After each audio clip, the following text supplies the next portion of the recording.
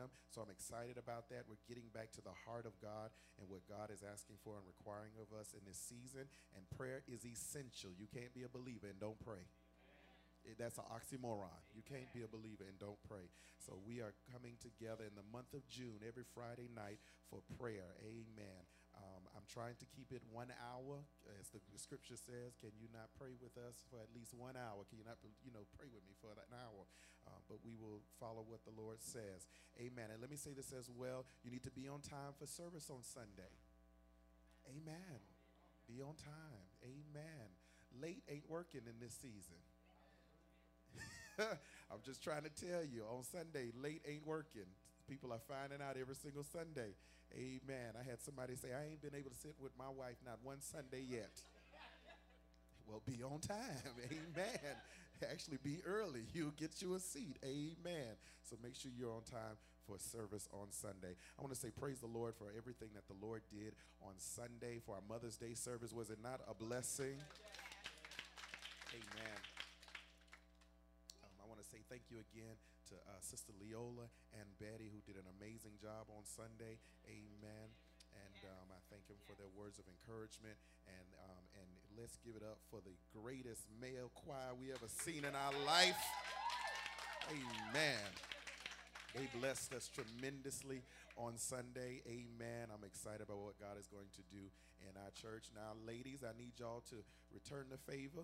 Amen. In the month of June for Father's Day.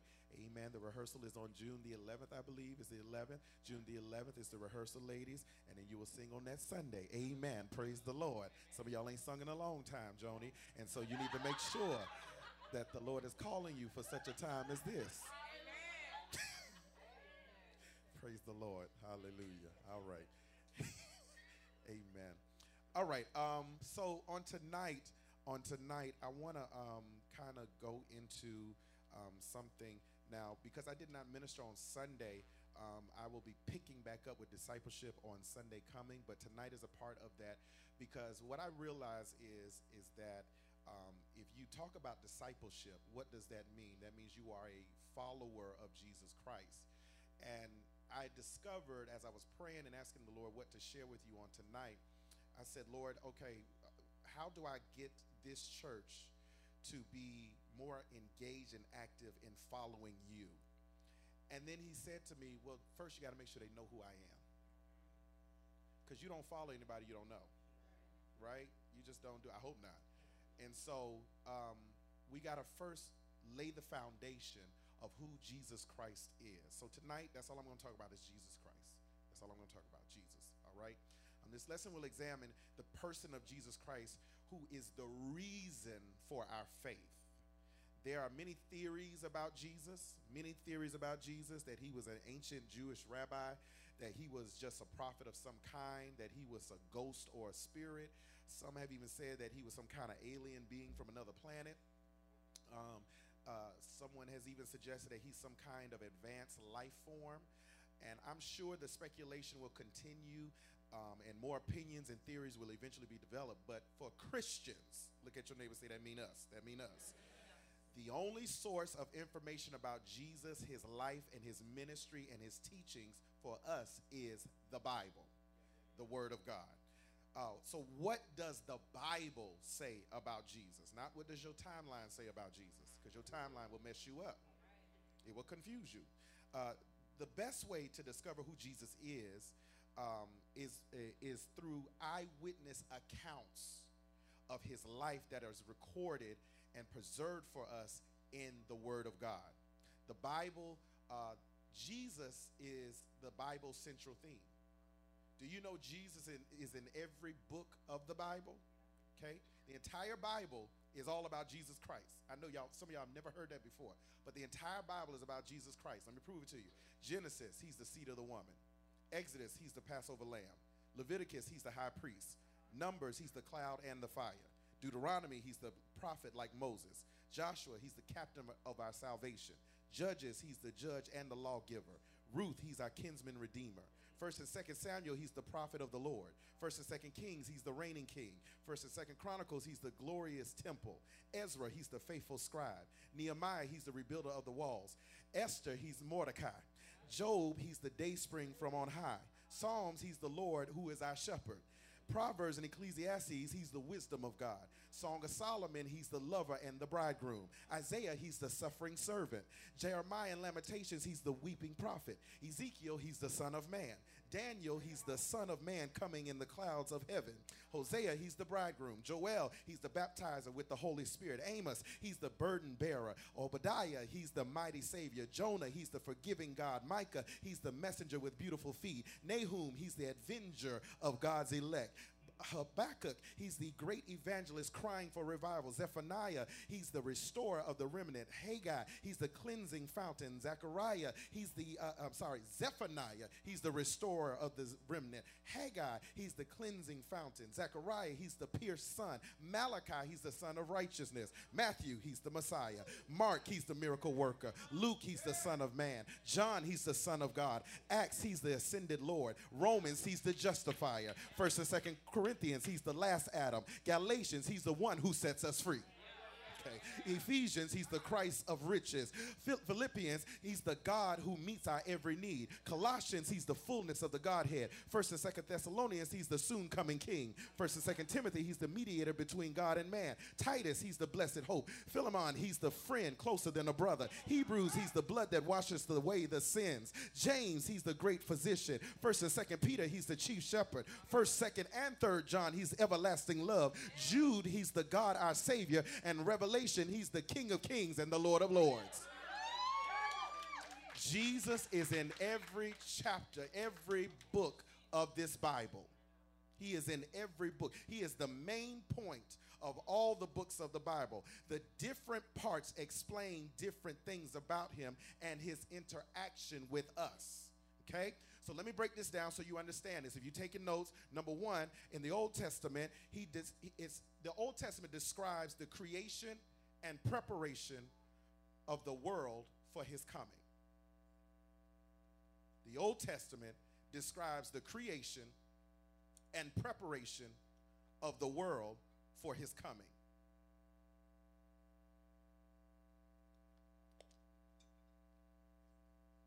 The Old Testament describes the creation and the preparation of the world for his coming. The Old Testament is really the story about the creation of the world and how God prepared for his coming by the forming of the Jewish nation. It contains all the events that set a human and historical stage for his eventual appearance as man in this world. It tells this story through the eyes and the words of the Jewish prophets, leaders, and kings. Now, once you get over from the Old Testament, now let's go into the New Testament, but that needs to be broken up to describe who Jesus is. The four Gospels are the eyewitness accounts of his life. Okay? The four Gospels are the eyewitness accounts for his life.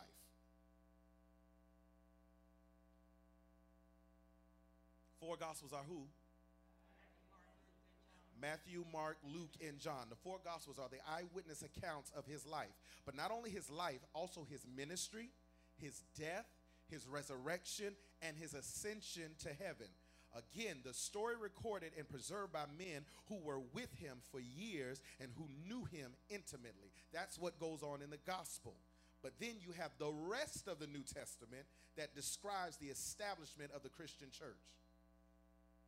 Okay? The rest of the New Testament that describes the establishment of the Christian church. I want to make sure y'all got that before I move on.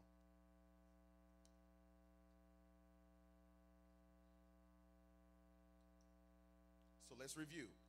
What does the Old Testament describe? What does the four Gospels do?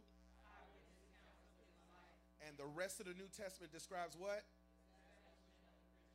Okay, do y'all see that? Okay, I want to make sure you get this. The New Testament, the establishment of the Christian church, the New Testament was written by other apostles and their disciples showing the establishment of the Christian church according, watch this, to Jesus' instructions. In addition to this, there are teachings to help followers or disciples live their Christian life in every generation and every environment. We could go anywhere in the Bible to find out about Jesus concerning a couple of things. You don't have to write this down. I'm just going to say this real quick. So the Bible talks about the promise of his coming. It talks about the preparation for his appearance, the circumstances of his miraculous birth, the content of his teaching, the details of his death and resurrection, and the people who knew him personally and spread his teachings throughout the world. Okay? I don't think that we have the time in a setting like tonight to talk about all that stuff. Okay? In fact, you couldn't go through a 6-month class and still try to contain all that in a 6-month class. But what we're going to do is we're going to try to focus on what the Bible says about who Jesus is. That's what I want to focus on. Who is Jesus?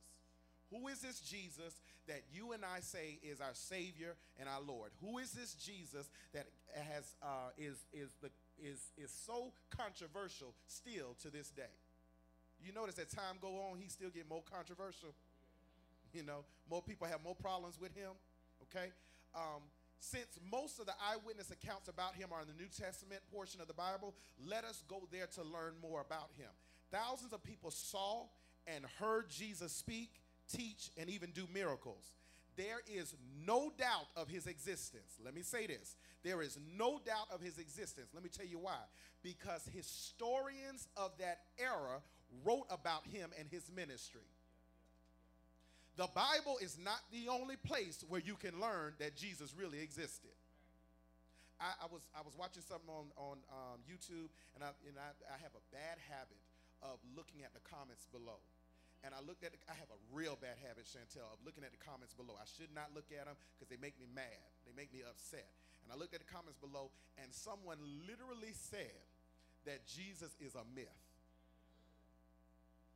And I said, it's not that you're not only unspiritual, you're not well informed. Because what you will discover is the Bible is not the only place that talks about this man from Nazareth. Okay? Write this name down. Josephus Flavius. J-O. Y'all ready? J-O-S-E-P-H-U-S. Josephus Flavius, or Flavius. F-L-A-V-I-U-S. Okay? Josephus Flavius, who was a Jewish historian, wrote about this period when Jesus lived. Catch this. Josephus was not a follower of Jesus, but he mentions him and Christianity in general in his historical books. Okay? So before they say that the only reason why you believe in Jesus because the Bible says it, you need to let them know, Wikipedia, get a book, because you will discover that more than Josephus was not the only person, but he's the main person that talked about him mostly outside of the Word of God. That there were other people who talked about Jesus who were not Jesus followers. Okay? Josephus mentions Jesus and Christianity in general. History, not just the Bible, writes that Jesus was a Jewish man born into a humble family who lived in Israel approximately 2,000 years ago. Okay? I need you to see that, all right? Historians, not just the Bible, say that Jesus began his ministry by claiming that he was the Jewish Messiah or Savior, and was eventually, this is what history says, not the Bible. It says that he claimed that he was the Jewish Messiah or Savior, and eventually arrested and executed by the Roman government at the insistence of the Jewish leaders who accused him of civil unrest by his teachings. That is not only in the Bible, that is historians have also wrote about this. Okay? Eventually, his followers established a Christian church based on his teachings. That's what history teaches us. This is what secular history books teach us about the facts of his life. Now let me go further, because secular accounts is not good enough for your faith. Okay? So just because we believe that there was a Cleopatra does not mean all of a sudden you're going to build a shrine in your house to her. Do you see that? Okay? History books say there was a Cleopatra. Can't take that away from her. She was there. But that does not mean that she is worthy of worship. So where do we get the concept idea that this Jesus that this Bible talks about is worthy of worship. We get it, number one, or number two, really. We talked about the history books. Number two, the witness of the apostles. The witness of the apostles. There were others, however, who actually followed Jesus as his special disciples, and they too recorded their accounts of his life. Now, apostles that word actually means those that walked with Jesus. Okay, those that walk with Jesus. Into modern times, because everybody's so title driven. You know, everybody want to be a bishop and a prophet and an evangelist and an apostle and an apostle. You know, now black people, we don't even know how to say it. We run after these titles, and there's a big controversy in the body of Christ between if there are really still apostles, because biblically apostles were those who actually walked with Jesus, the physical Jesus. I know you're walking with him every day, but there were those that walked with the physical, in the flesh Jesus. And so the title that was given to those people were called apostles. Okay, now it is from these writers, these apostles, whose records from the New Testament that we can establish a much more comprehensive picture of who Jesus really was. So I want to talk about this first apostle. His name is Peter. Okay, Peter. Let me explain who Peter is. Peter was a fisherman by trade along with his brother Andrew. Okay, Peter was a fisherman along with his brother Andrew, and they had a family business. They were fishermen. He was the first apostle called by Jesus to follow him on a full-time basis.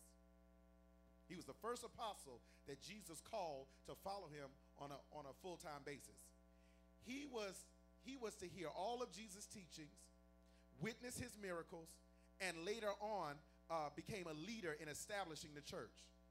In fact, Peter dies a martyr in Rome, claiming to the very end that what he heard from Jesus and what he saw from Jesus was true.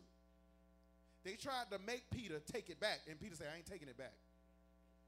Even, watch this, death did not sway his witness. Okay, let me stop right there. That is the epitome of a disciple. When you are willing to go all the way, no matter what the cost. Dietrich Bonhoeffer is a theologian, has a book that is called The Cost of Discipleship. And in that book, The Cost of Discipleship, what he lays out is that when you become a disciple of Jesus Christ, it's going to cost you something. It comes at a price. Watch this. A real disciple goes with Jesus all the way, no matter how much it costs. Okay? A real disciple is someone who will be tried in the fire and not be swayed in who you believe in. Someone that can go through the storms of life and not back up on your confession. See, ladies and gentlemen, I hate to bust your bubble, but that's what the enemy is really after. He is not after your house, and he's not after your car. He could care less about your job or your money. He is after your faith that says that even when I'm tried in the fire, I still believe I'm going to come forth as pure gold. He is after your confession that you made, that I believe in God no matter what comes, no matter what happens, and he will try everything to shake you out of your faith. That's why you got to get to the place where you say, I'm not ashamed, for I know who I believe, and I am persuaded that he is able to keep that which I have committed unto him until against that day. I will not give up on God, even if it gets me in some tight spots. And the problem with the saints of God, members, not disciples, the problem with people that come in church is that they think that being a disciple for Jesus Christ, it means that you're always in a flowery bed of ease. That it's always going to be wonderful and always going to be great. I hate to bust your bubble, but suffering is a part of the package. See, y'all don't like that right there. You want me to tell you about you're going to get your house, you're going to get your car, and you're going to get married, and your man is on the way, and your money is on the way, and slap fire with your neighbor. No, slap fire with your neighbor and let your neighbor know suffering is coming. Because suffering is a part of the package. And God wants to know. See, some of y'all couldn't even give your neighbor a high five because you want a cute, cuddly Jesus. But Jesus said that many days you will suffer. It happens. It is a part of the package. You can't be a disciple of Jesus Christ and think that you can bypass suffering. It will not happen. You have to suffer. And the question is, when suffering comes, will you be shaken out of your confession? That's the question. So look at the conversation Jesus had with Peter. Let's go to Matthew, the 16th chapter, verse number 13 through 16. Matthew 16, verse number 13 through 16. Matthew, the 16th chapter, verse number 13 through 16.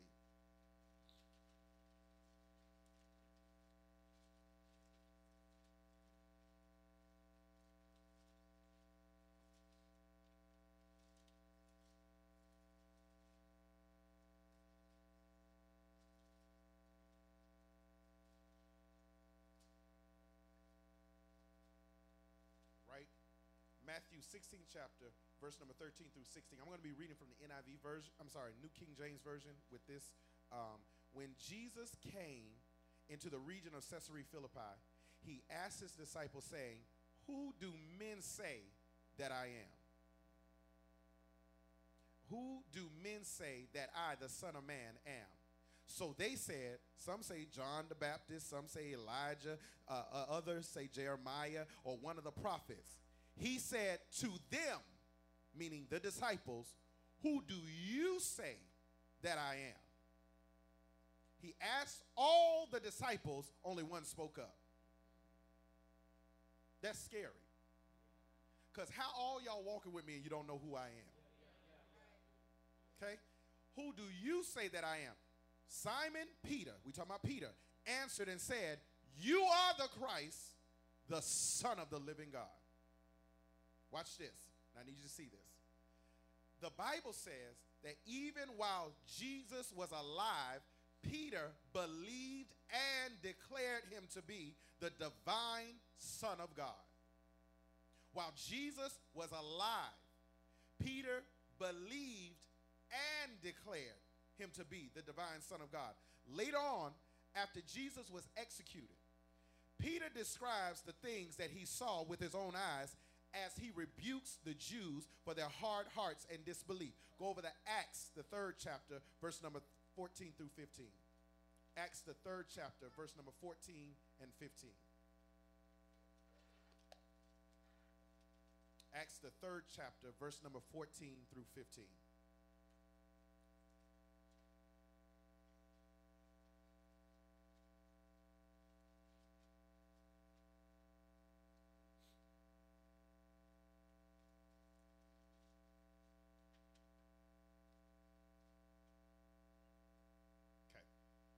Acts 3, verse number 14 through 15. But you denied. Now you got to catch this. Peter is rebuking the Jews because they didn't believe in Jesus. Okay, so what you're entering in on is him going off on them. Okay, I need you to set that up so you understand where this text is coming from. Peter say, "But you denied the Holy One and the just." Notice just is capitalized. "And asked for a murderer to be granted to you, and killed the Prince of Life, whom God raised from the dead, of which we are witnesses." Watch this. He tells the Jews, listen here, y'all killed him. The Holy One, the Just One, you killed him. You killed the Prince of Life. Watch this. And what you wanted in replace was a murderer. Do you remember? When they brought the thieves before, they brought the people out, brought them out, and said, "Well, who do you want to crucify? Which one do you want?" And what did the people start hollering? "Barabbas, give us." Right. Y'all remember that? Barabbas, the murderer. The convicted, found guilty murderer. Let Barabbas go free, but kill that Jesus, the innocent one. Peter says, You denied the Holy One and the Just One and asked for a murderer to be granted to you, and you killed the Prince of Life, whom God raised from the dead, of which we are witnesses. Now, there is much written about Peter in the New Testament, and Peter himself writes 2 of the books or epistles contained in this part of the Bible. What are the books that Peter wrote? This is so a trick question. First and Second Peter. Thank you. Amen. Praise the Lord. It was such a trick question. Yes. Peter wrote 2 epistles. Epistles means letter. He wrote 2 epistles, 2 letters, 1st and 2nd Peter. But just these 2 passages summarize what Peter thought about Jesus based on what he experienced from Jesus. Are y'all with me? Peter calls Jesus, watch this, Holy One and just. So let's break that down. When he calls him Holy One, this term is very unique because the last time this phrase was used on Jesus was coming out the mouths of what you didn't expect. Okay? Go over, keep your finger right there, but go over to Mark, 1st chapter, verse number 24. Mark, the 1st chapter, and actually we're going to have to back up so you get the gist of what's happening in this text. Mark, the 1st chapter, and look at verse 21. Mark 1:21.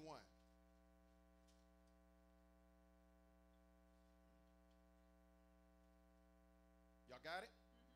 They went to Capernaum, and when the Sabbath came, Jesus went into the synagogue and began to teach. The people were amazed at his teaching because he taught them as one who had authority, not as the teachers of the law.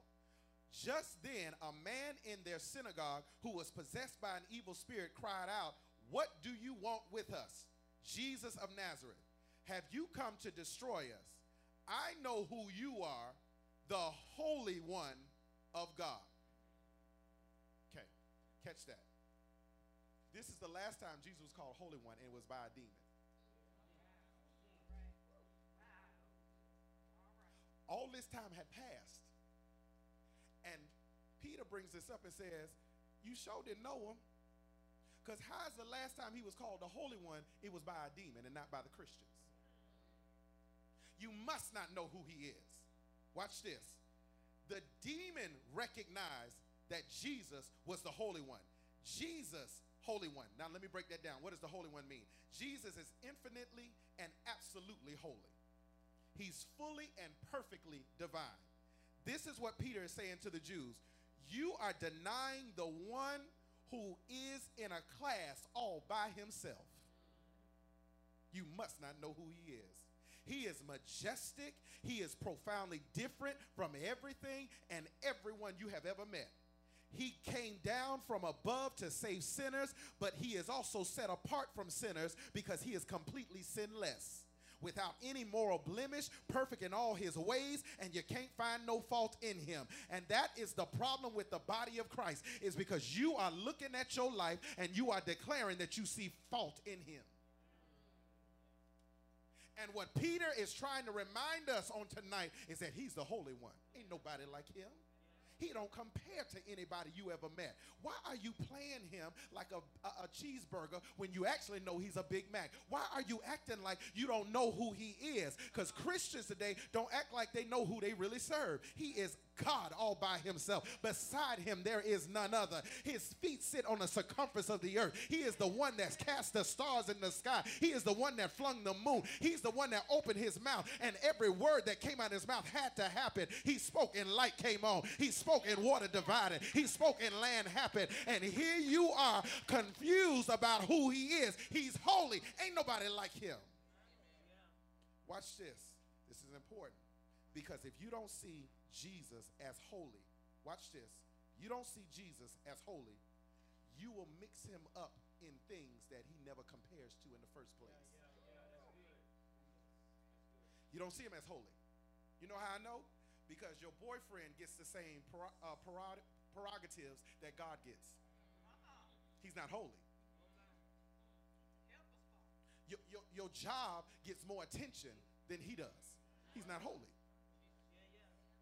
Because if he's holy, he's in a class all by himself. Okay. You might love your job, but because you love Jesus and because Jesus is holy, he's in a league all by himself. Because he is superior, he is supreme, he is distinct, and he is unique. And because of his holiness, you should be enraptured by him. Your mind should be on him constantly.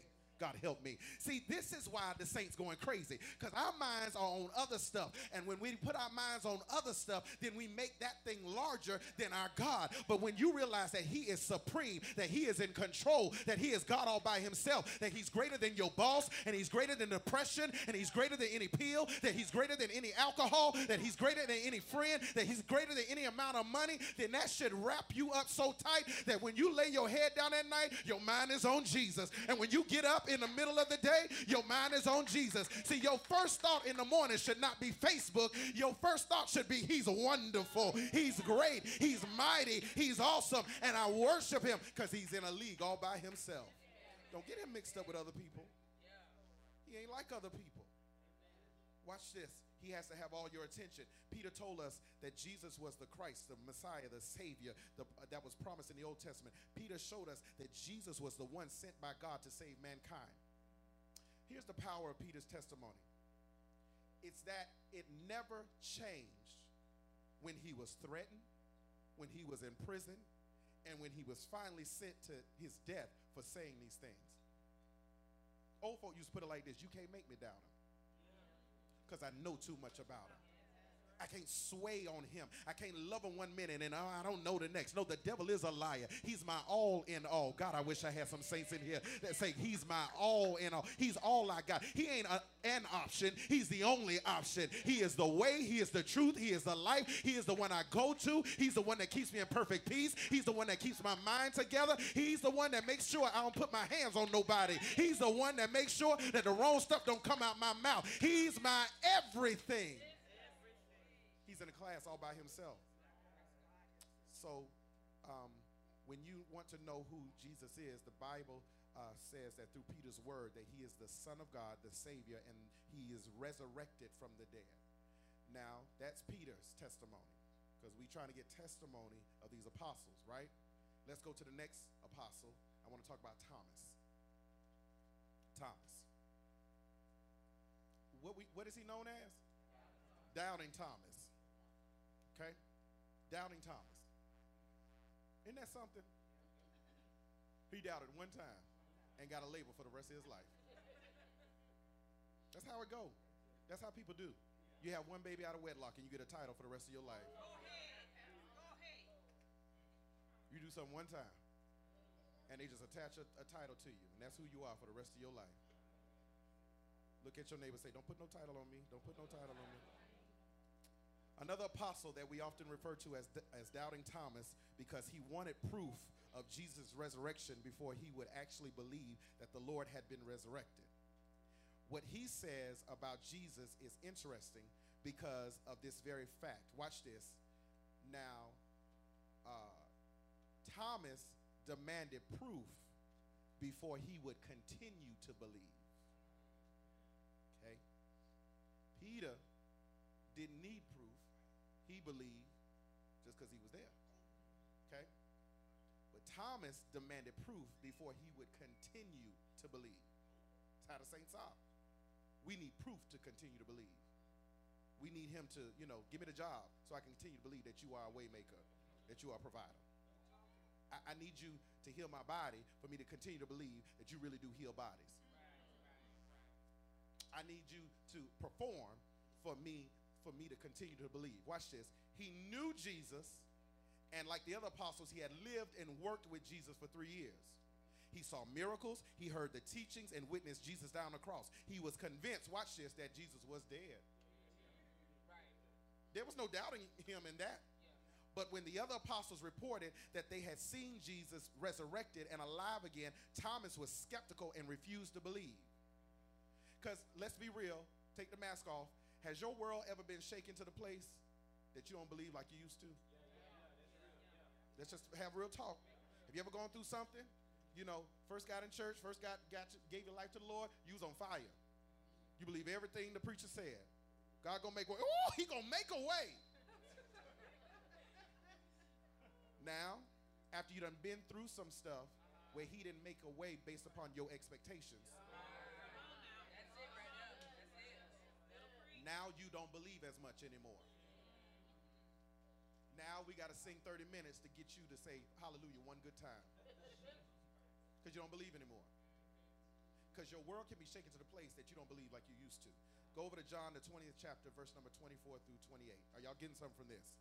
John, the 20th chapter, verse number 24 through 28. Who's back there? I can't see. Who's that? Any?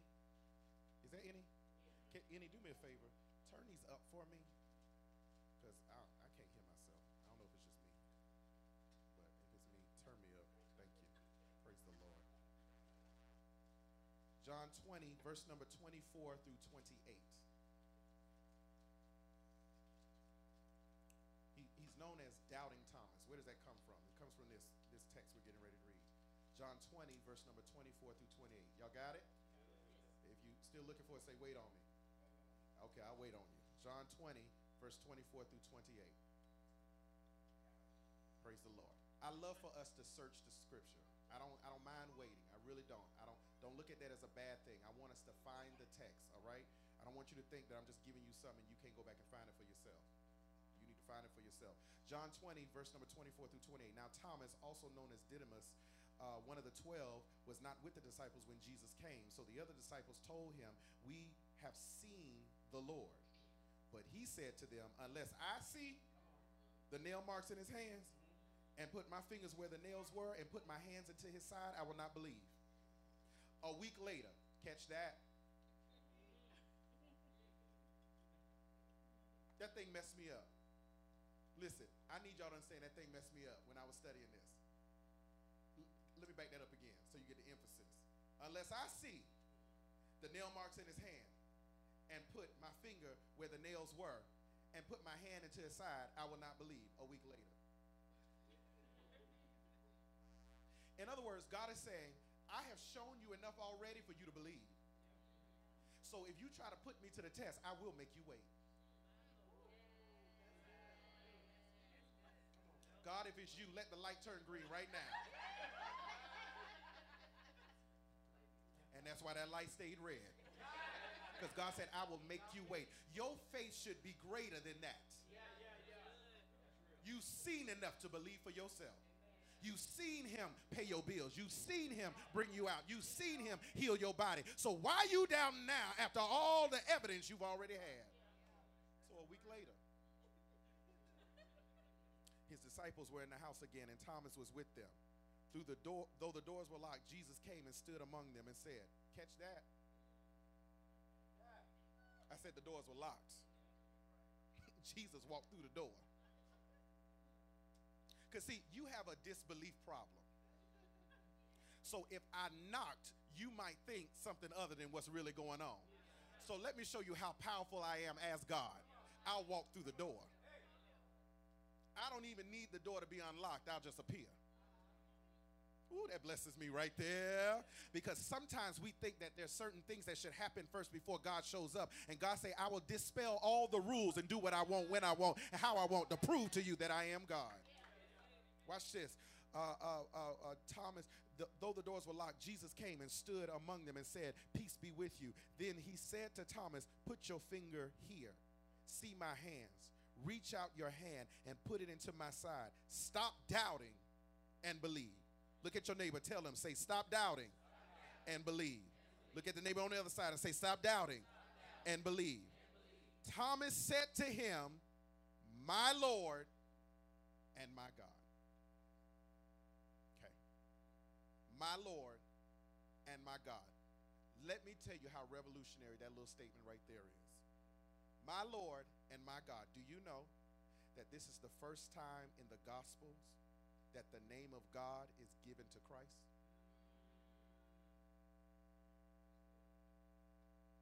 Before now, what was he called? Son of God. Son of man. He had a whole lot of other titles. This is the first time that anyone declared him to be God. Watch this.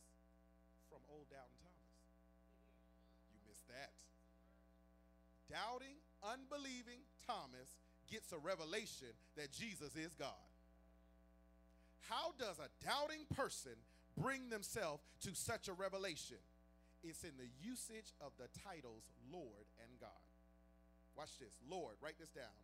When he says, my Lord and my God, Lord means that I wholly yield and give up myself. Wholly yield and give up myself. You know what Thomas is saying? Break that down real easy. When he says Lord, what he's saying is Jesus owns me. Ain't that crazy? I've been walking with you, but you didn't own me. I served the fish and the loaves when you told me to do it, but you didn't own me. Because it's possible that you can be in church, serve, and not be owned by God. It is possible that you could teach the children. It is possible that you could sing and you could do all this stuff and not be owned by him. But Thomas says, my Lord, he owns me. How does he own you? So glad you asked me. You know how he owns you? By two ways. Write this down. Number one, by creation.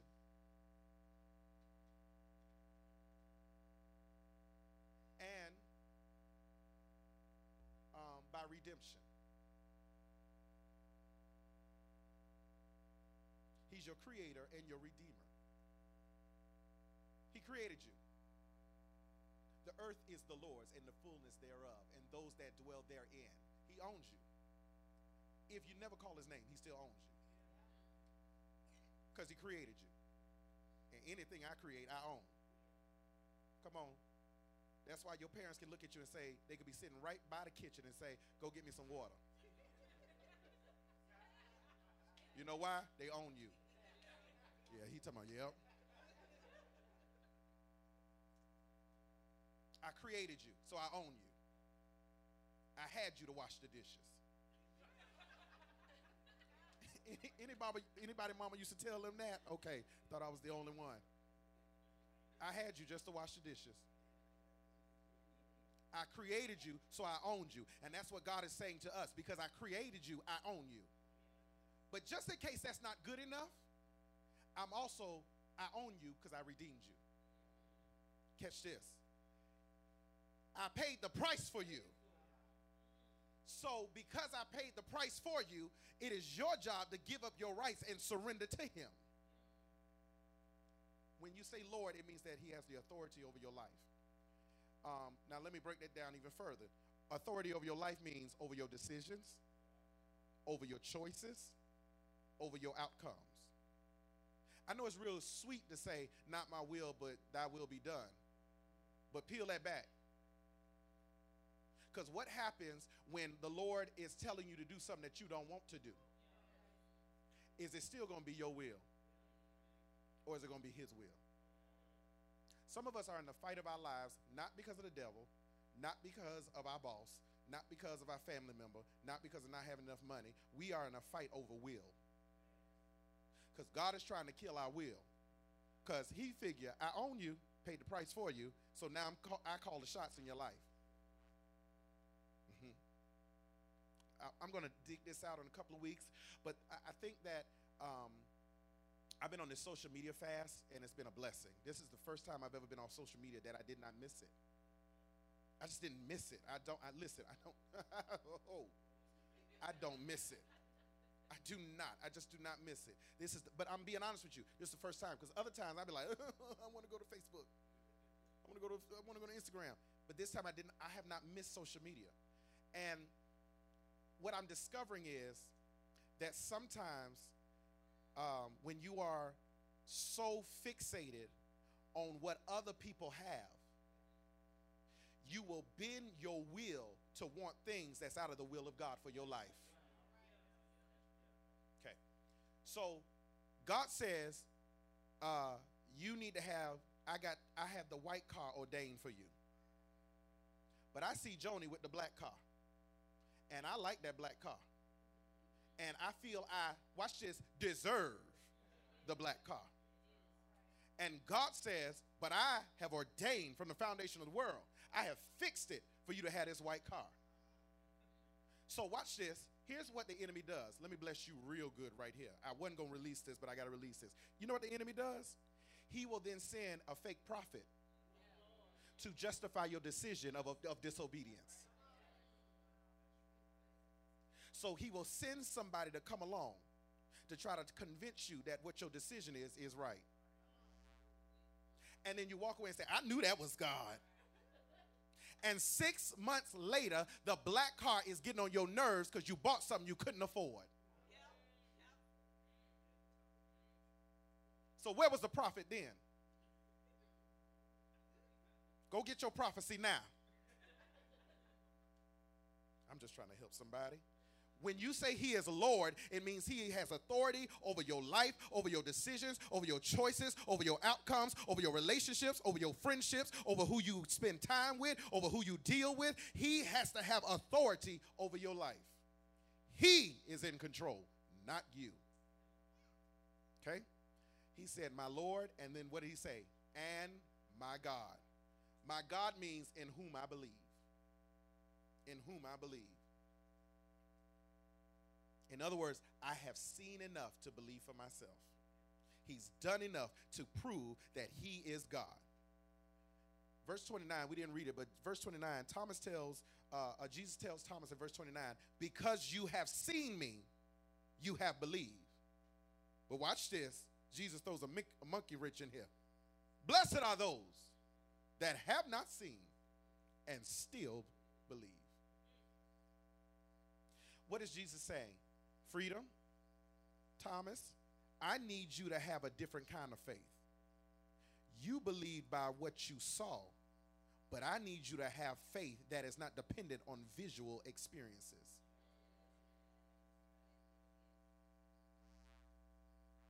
I need you to have the kind of faith that if you don't see it, you still believe it.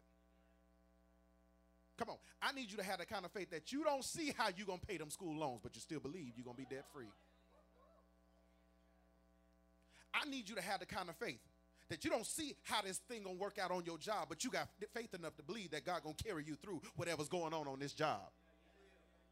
You don't need evidence to prove that God is real. God will prove himself. Faith is the substance of things hoped for, the evidence of things not seen. If you have to have evidence, it ain't faith. So, first apostle we talked about was who? Second apostle. This is the third apostle, Paul. Paul. Perhaps no one other than Jesus himself articulates in more detail the character or person of Jesus Christ than Paul the apostle.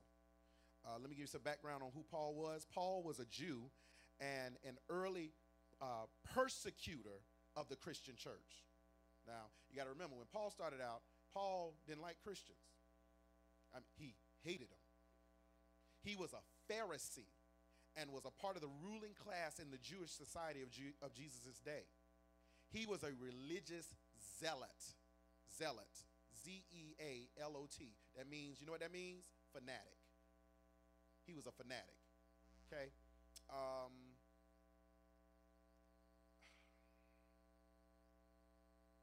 want to give you a good example of a fanatic without being disrespectful at the same time. But I hope you understand my heart when I say this. Fanatics are sometimes those people who stand in front of that clinic on University Boulevard. You get what I'm saying? Y'all with me now? Ask your neighbor if you don't know what I'm talking about. I don't want to say it in front of the children, all right? He was a religious zealot, a fanatic for Judaism who had obtained a mandate from the ruling council of Jewish leaders to wage a campaign of persecution against Christians in order to discourage their growth. Here's the thing you got to understand about Paul. 2/3 of the New Testament is written by Paul, but you got to understand Paul BC. Paul BC was nothing to be played with. Paul killed Christians.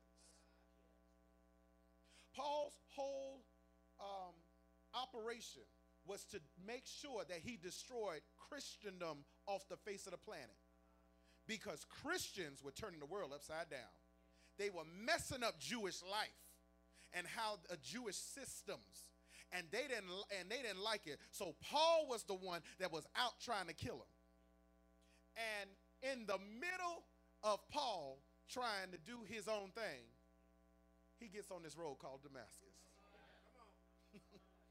Because we all got a Damascus road where we're trying to live our own life, and all of a sudden you find this road called Damascus. Damascus was the road that Paul was on when all of a sudden Jesus shined and said, hey, ho, sir, what is you doing? The person you are persecuting, I am he. I am the one. Blinded the man. The man was blind for days after. Wrecked his whole entire plan. Watch this. Go to Acts, the 22nd chapter, verse number 1 through 16. This is not the account. The account actually happens somewhere around verse number 11. Chapter 12 or 11, somewhere around there. But Acts 22, he's recounting his experience of how he was converted and his mission. Acts 22, verse number 1 through 16. Acts 22, verse number 1 through 16.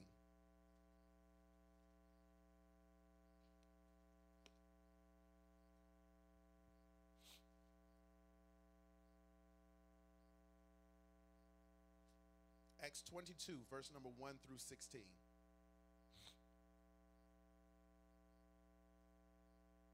We are recording this, right? Praise the Lord. Thank you. Acts 22, verse number 1 through 16. In this season, I'm giving too much content for it not to be recorded. You got to go back and read this and listen to this. Acts 22, verse number 1 through 16. Brothers and fathers, listen now to my defense, because they're trying to charge them. Okay.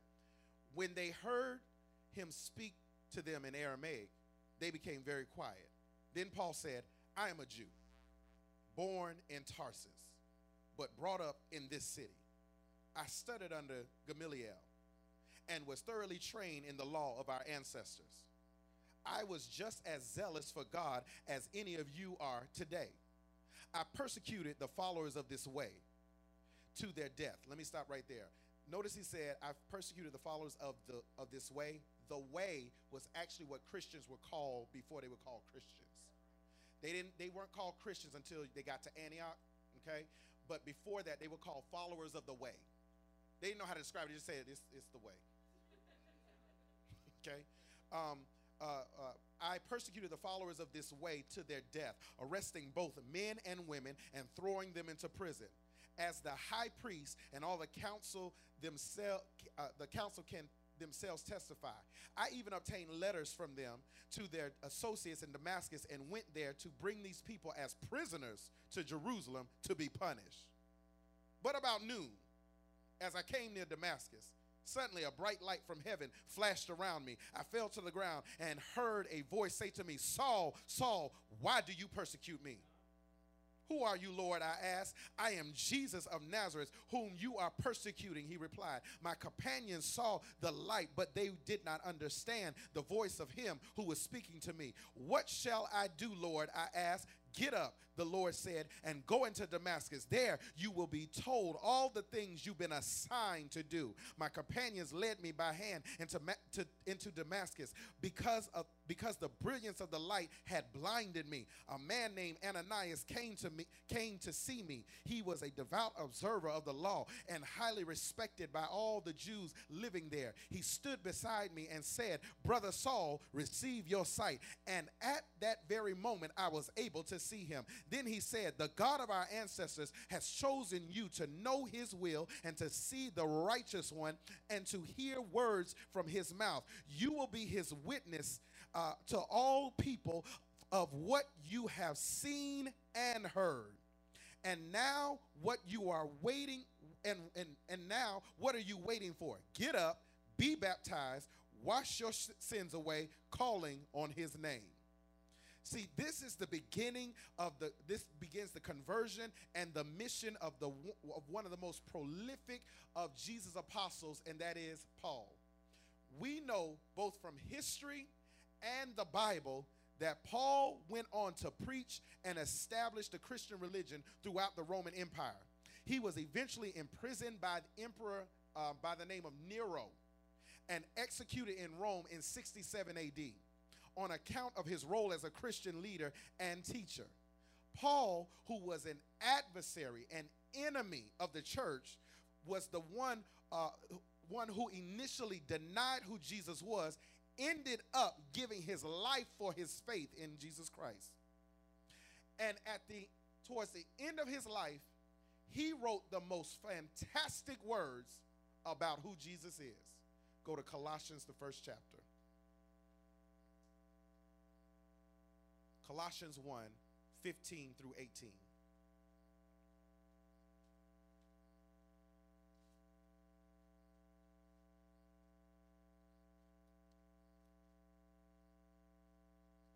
I love Colossians. If you get a chance to read Colossians, you have to read it and study it. I love Colossians because it's one of my favorite books. If I had a favorite book, it's one of them, because Colossians talks about the supremacy of Jesus Christ.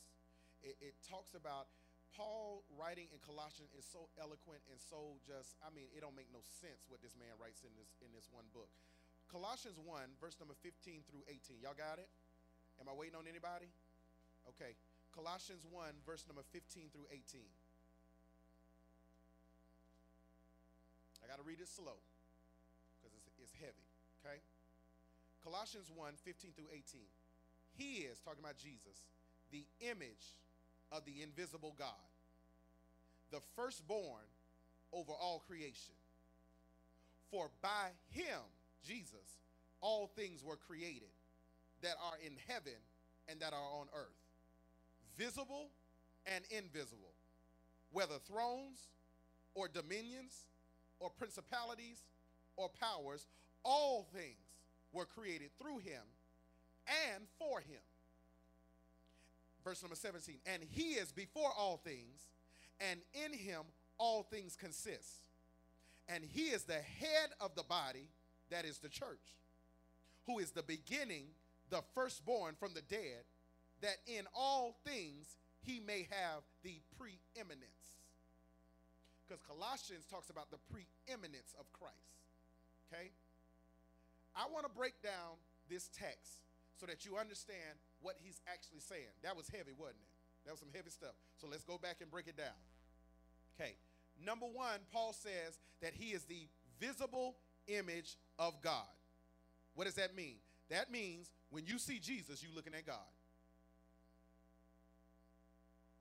When you see Jesus, you are looking at God. Number two, it says he existed before creation. He existed before time, just like God. Okay. Number three, he is supreme over creation. He is supreme over creation. What does that mean? He has the authority of God. Paul is stating his case of who Jesus is. Number four, he is the agent of creation. He is the agent of creation. What does that mean? Everything in the material and spiritual world was created by and for him. Number five, he is eternal. What does that mean? He's everlasting. What is that? That's another quality of God. God don't have a birthday. He was. He is. And he shall be. He has no beginning or no ending. He was there before time began. He'll be there when time is over. Yes. He is eternal. He is eternal.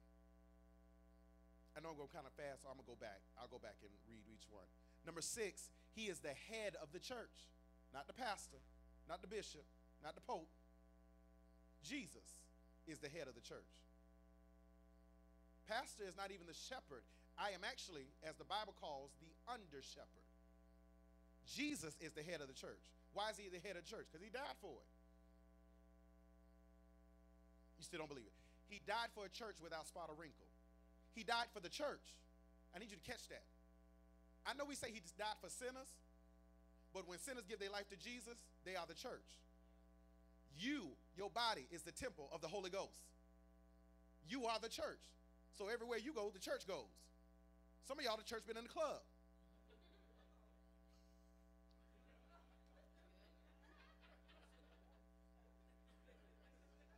The Bible says your body is the temple of the Holy Ghost. So you are the church. The church is not a physical building. This is just a building.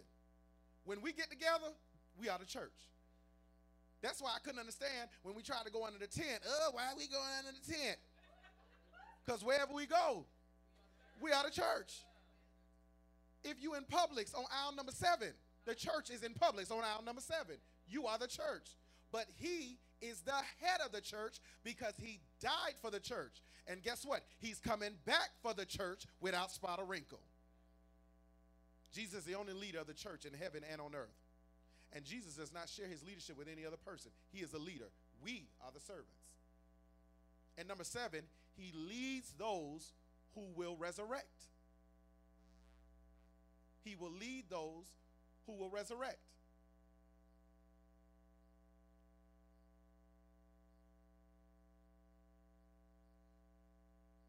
That's why he says the firstborn from the dead. Okay? When Jesus comes back, cracks the sky, trump shall sound, and the dead in Christ shall rise. What this text is saying is that he is the firstborn.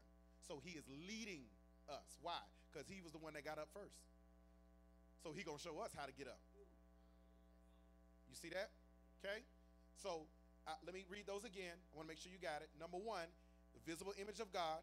When you see Jesus, you're looking at God. Jesus said, I and the Father am one. When you see me, you're looking at him. Okay? Number 2, he existed before creation. What does that mean? He existed before time. Before there was a tick-tock, he was already there. You don't believe me? John 1, in the beginning was the Word, and the Word was with God, and the Word was God, and the Word became flesh and dwelt among us. That flesh dwelt among us is Jesus. But in the beginning, he was the Word. He was already there. Okay? Number 3, he's supreme over creation. Supreme over creation. He has the authority of God. That's what that means. He has the authority of God. He calls the shots. He does what he wants when he wants. He's supreme over creation. You know he's supreme over creation because when he died, before he got up, before he was resurrected, he went down into hell. They was having a party. They was having a good time. They was rejoicing. Oh, we finally got God. We got him now. Jesus shows up. I am the resurrection and the life. And he takes the keys of death, hell, and the grave. Why? Because he's supreme over all creation. Okay? Number 4, he's the agent of creation. Everything in the material world and the spiritual world was created by him and for him. Number 5, he is eternal.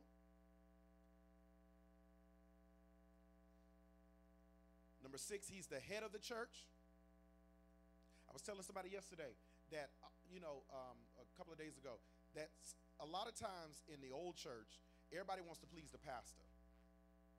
Yes, sir, pastor. What you want, pastor? You good, pastor? You need your water, pastor? You want your handkerchief, pastor? We want to write. Okay, everybody want to please the pastor. But ultimately, if Jesus is the head of the church, you please him and the pastor will be pleased as well. Do y'all see that? Okay? All right? That don't mean you disrespect the pastor. Let's get something straight.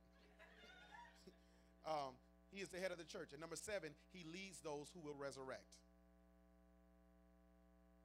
Another way of putting that, instead of just talking about eschatological end time when he comes back, it also means he leads in the future. What does that mean? He already there. He already in your future. He already in your tomorrow.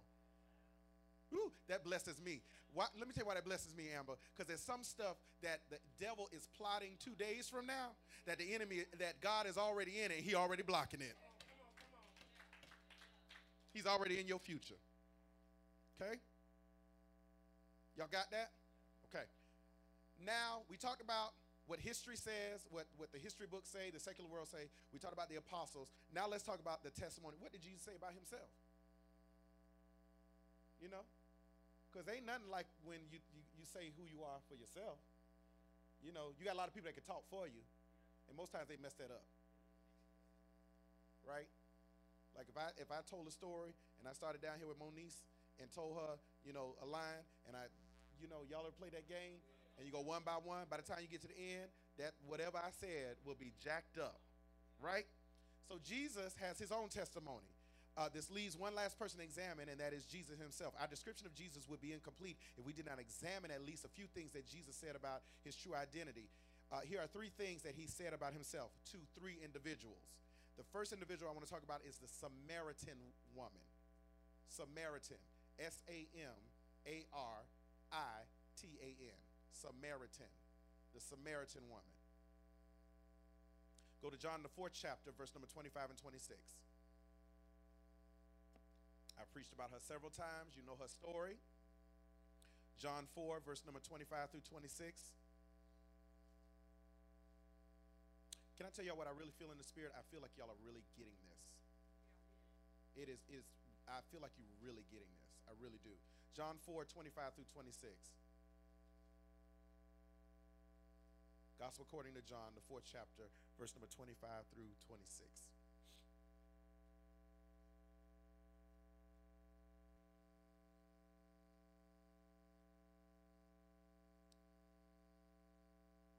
So this woman, Jesus, comes by, stops at this well, waits on this woman. This woman shows up, noon, y'all remember that? To get some water, and she encounters Jesus. And Jesus says, well, you know, why don't you give me something to drink? And she say, well, you ain't got nothing to draw with. And they have this whole discourse. And in the discourse, we find out that what? She's been married how many times? 5 times. And the one she with ain't hers. Okay, all right. Y'all so hood. John 4, 25 through 26. The woman said to him, I know that the Messiah is coming. Now, you gotta watch this conversation, because if you back up, you'll discover that they start having a spiritual conversation. This sinful woman starts having a spiritual conversation with Jesus. Now, that blesses me, because sometimes the people that you discredit and discount because of their past can have more spirituality than some of these people that be in church every single Sunday. Okay? This woman said to him, I know that the Messiah is coming, who is called Christ.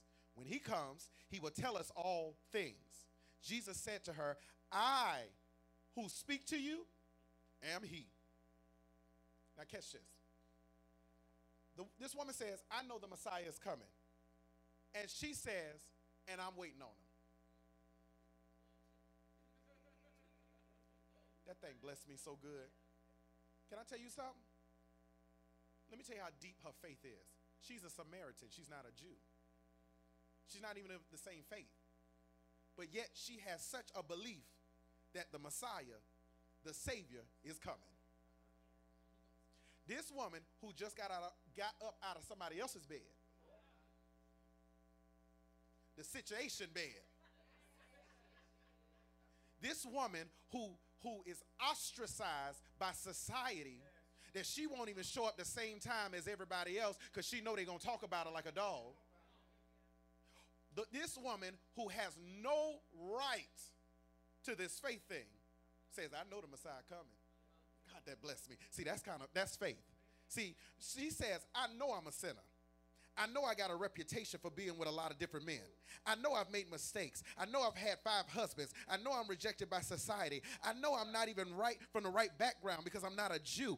But I know I have a Messiah. I know I have a Savior that will come and save me. God help me. There is something bubbling up in this woman's heart that in spite of what her life looks like right now, she knows that the Lord is going to come and save her. And can I say something to you, that no matter how far you have fallen, no matter how much you have gone down, no matter how much sin you are in, don't you lose your faith that the Messiah, that the Savior can come and get you. God help me. Give your neighbor a high five and say, he came and got me. I was in a mess. I was crazy. I was tore up from the floor up, but I serve a God that came and got me just in the nick of time. And I ain't got a clean story that I just came to the altar speaking in tongues. No, he came and got me out of some dirty, nasty, dingy places. He got me out of some awful places. He got me out of some crazy stuff. But I'm grateful to God that I serve a Savior that came and got me just when I needed him. Can we take a little moment and give God praise that you serve a God that came and got you out of some dirty places. Because he will rescue you. Jesus gets excited in this conversation by her faith and says, oh, you wait on the Messiah? I is he. Watch this. This is strange. This is strange that Jesus is doing this. Why is this strange, Pastor?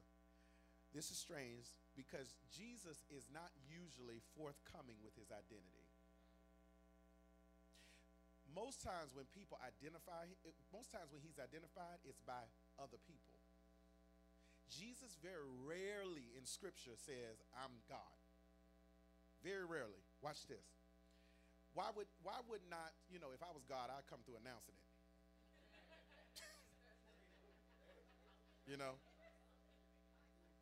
Like, let me put it like this. If the Lord gave some of y'all a Bentley, you would take 17 pictures and put them all on social media because you would come through announcing what you have, right?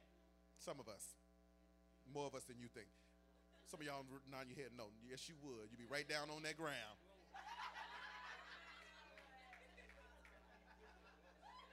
Because you announce what you have. Let you get in a relationship. Let me stop. Let me move on. Jesus was responsible for trying to convince people that he was the King of Kings and the Lord of Lords. He was responsible for trying to convince people that he's the day spring on high. He was responsible for trying to convince people that he was the Son of God, the Lord of all creation. But he had to do it discreetly. Because he did not need the Romans to execute him before time. And he didn't need the Pharisees or the Sadducees to cooperate with the Romans to get him murdered before his mission was completed. So he had to use some discretion. Everybody say discretion. But when he encounters this lascivious, sinful woman, he outright tells this woman, I'm the Messiah. That blew me away because you didn't even say that to your disciples, and they with you all the time. But you run into this one woman and just give up your whole identity. I am he. Why? Why? You ready for this? Here we go. Because Jesus knew that this woman's word was not good in the priestly court of the Sanhedrin because she was a Samaritan. They wouldn't have listened to her anyway.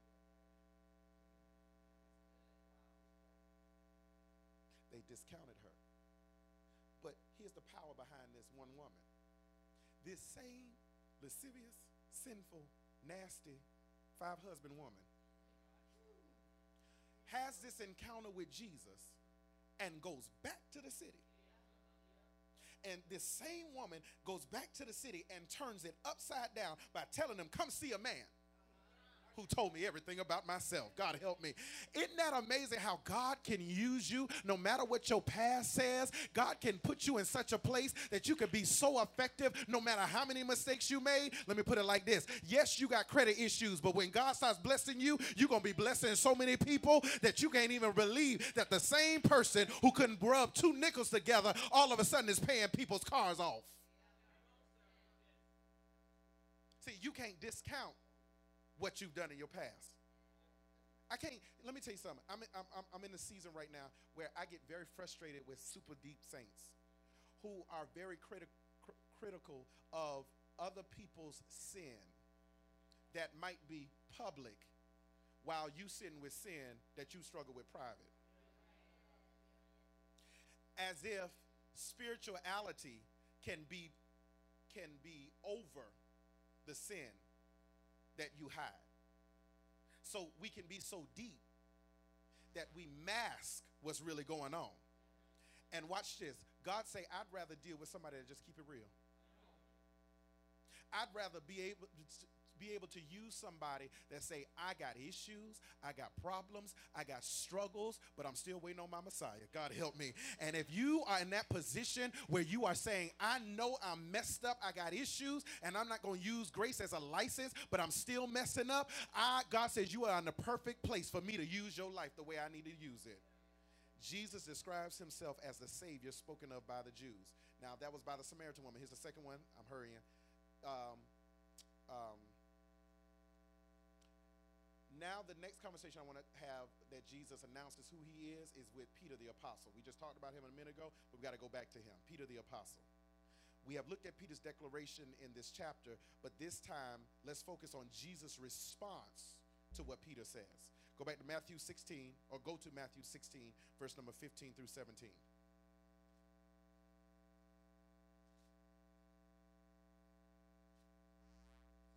Matthew 16, verse number 15 through 17. I got one more point, but I'm going to end here, okay? Because I want to get you out of here. Matthew 16, verse number 15 through 17.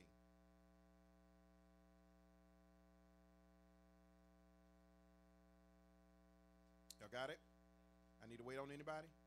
Okay. Matthew 16, verse number 15 through 17. He said to them, "But who do you say that I am?" Simon Peter answered and said, "You are the Christ, the Son of the living God."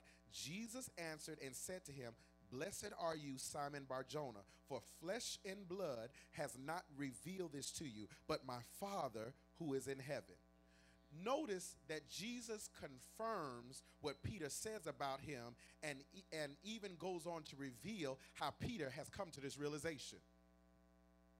He said, "You are Christ. You are the Christ, the Son of the living God." Jesus says to Peter, "Show you right. That's who I be." But Peter, I don't want you to get the big head and think because you spoke up quicker than the other ones that you must be more deeper than the other ones. So let's get real. Let me tell you where you got that from. You didn't come up with that on your own. My Father in heaven had to reveal that to you. It had to be through revelation. Let the church say revelation. You know who Jesus is through revelation. He has, watch this, to reveal himself to you. This is why you can have people that can hear the same message as you and miss it. Because God reveals himself. Okay? We have titles for God. Jehovah Jireh, the Lord will provide. Okay? All those titles come from experiences with God. That once you have an experience with God, then he reveals himself and you know him in a new way. You don't know that he will provide until you've been broke. But when you have gone through not having and God made a way out of no way, and you know it wasn't your check, but you know that this must be God for this to have happen, that's how God reveals himself to you. And here's the problem. We want to know God at one level, and God is saying, "I want you to know me deeper. But I have to take you through some things to reveal to you who I really am. Sometimes I got to take you through sickness for you to know that I am a healer. But if you don't go through the sickness, you will never know for yourself that I can heal your body. That by my stripes you are healed. You don't know that I can mend your heart until your heart has been broken. And when your heart has been broken and you know it was nobody but God that put it back together, then you know for yourself that God can mend a broken heart. He has to reveal himself to you. Let me say this to you, and I'm done. I can't go on. I'll pick this up later.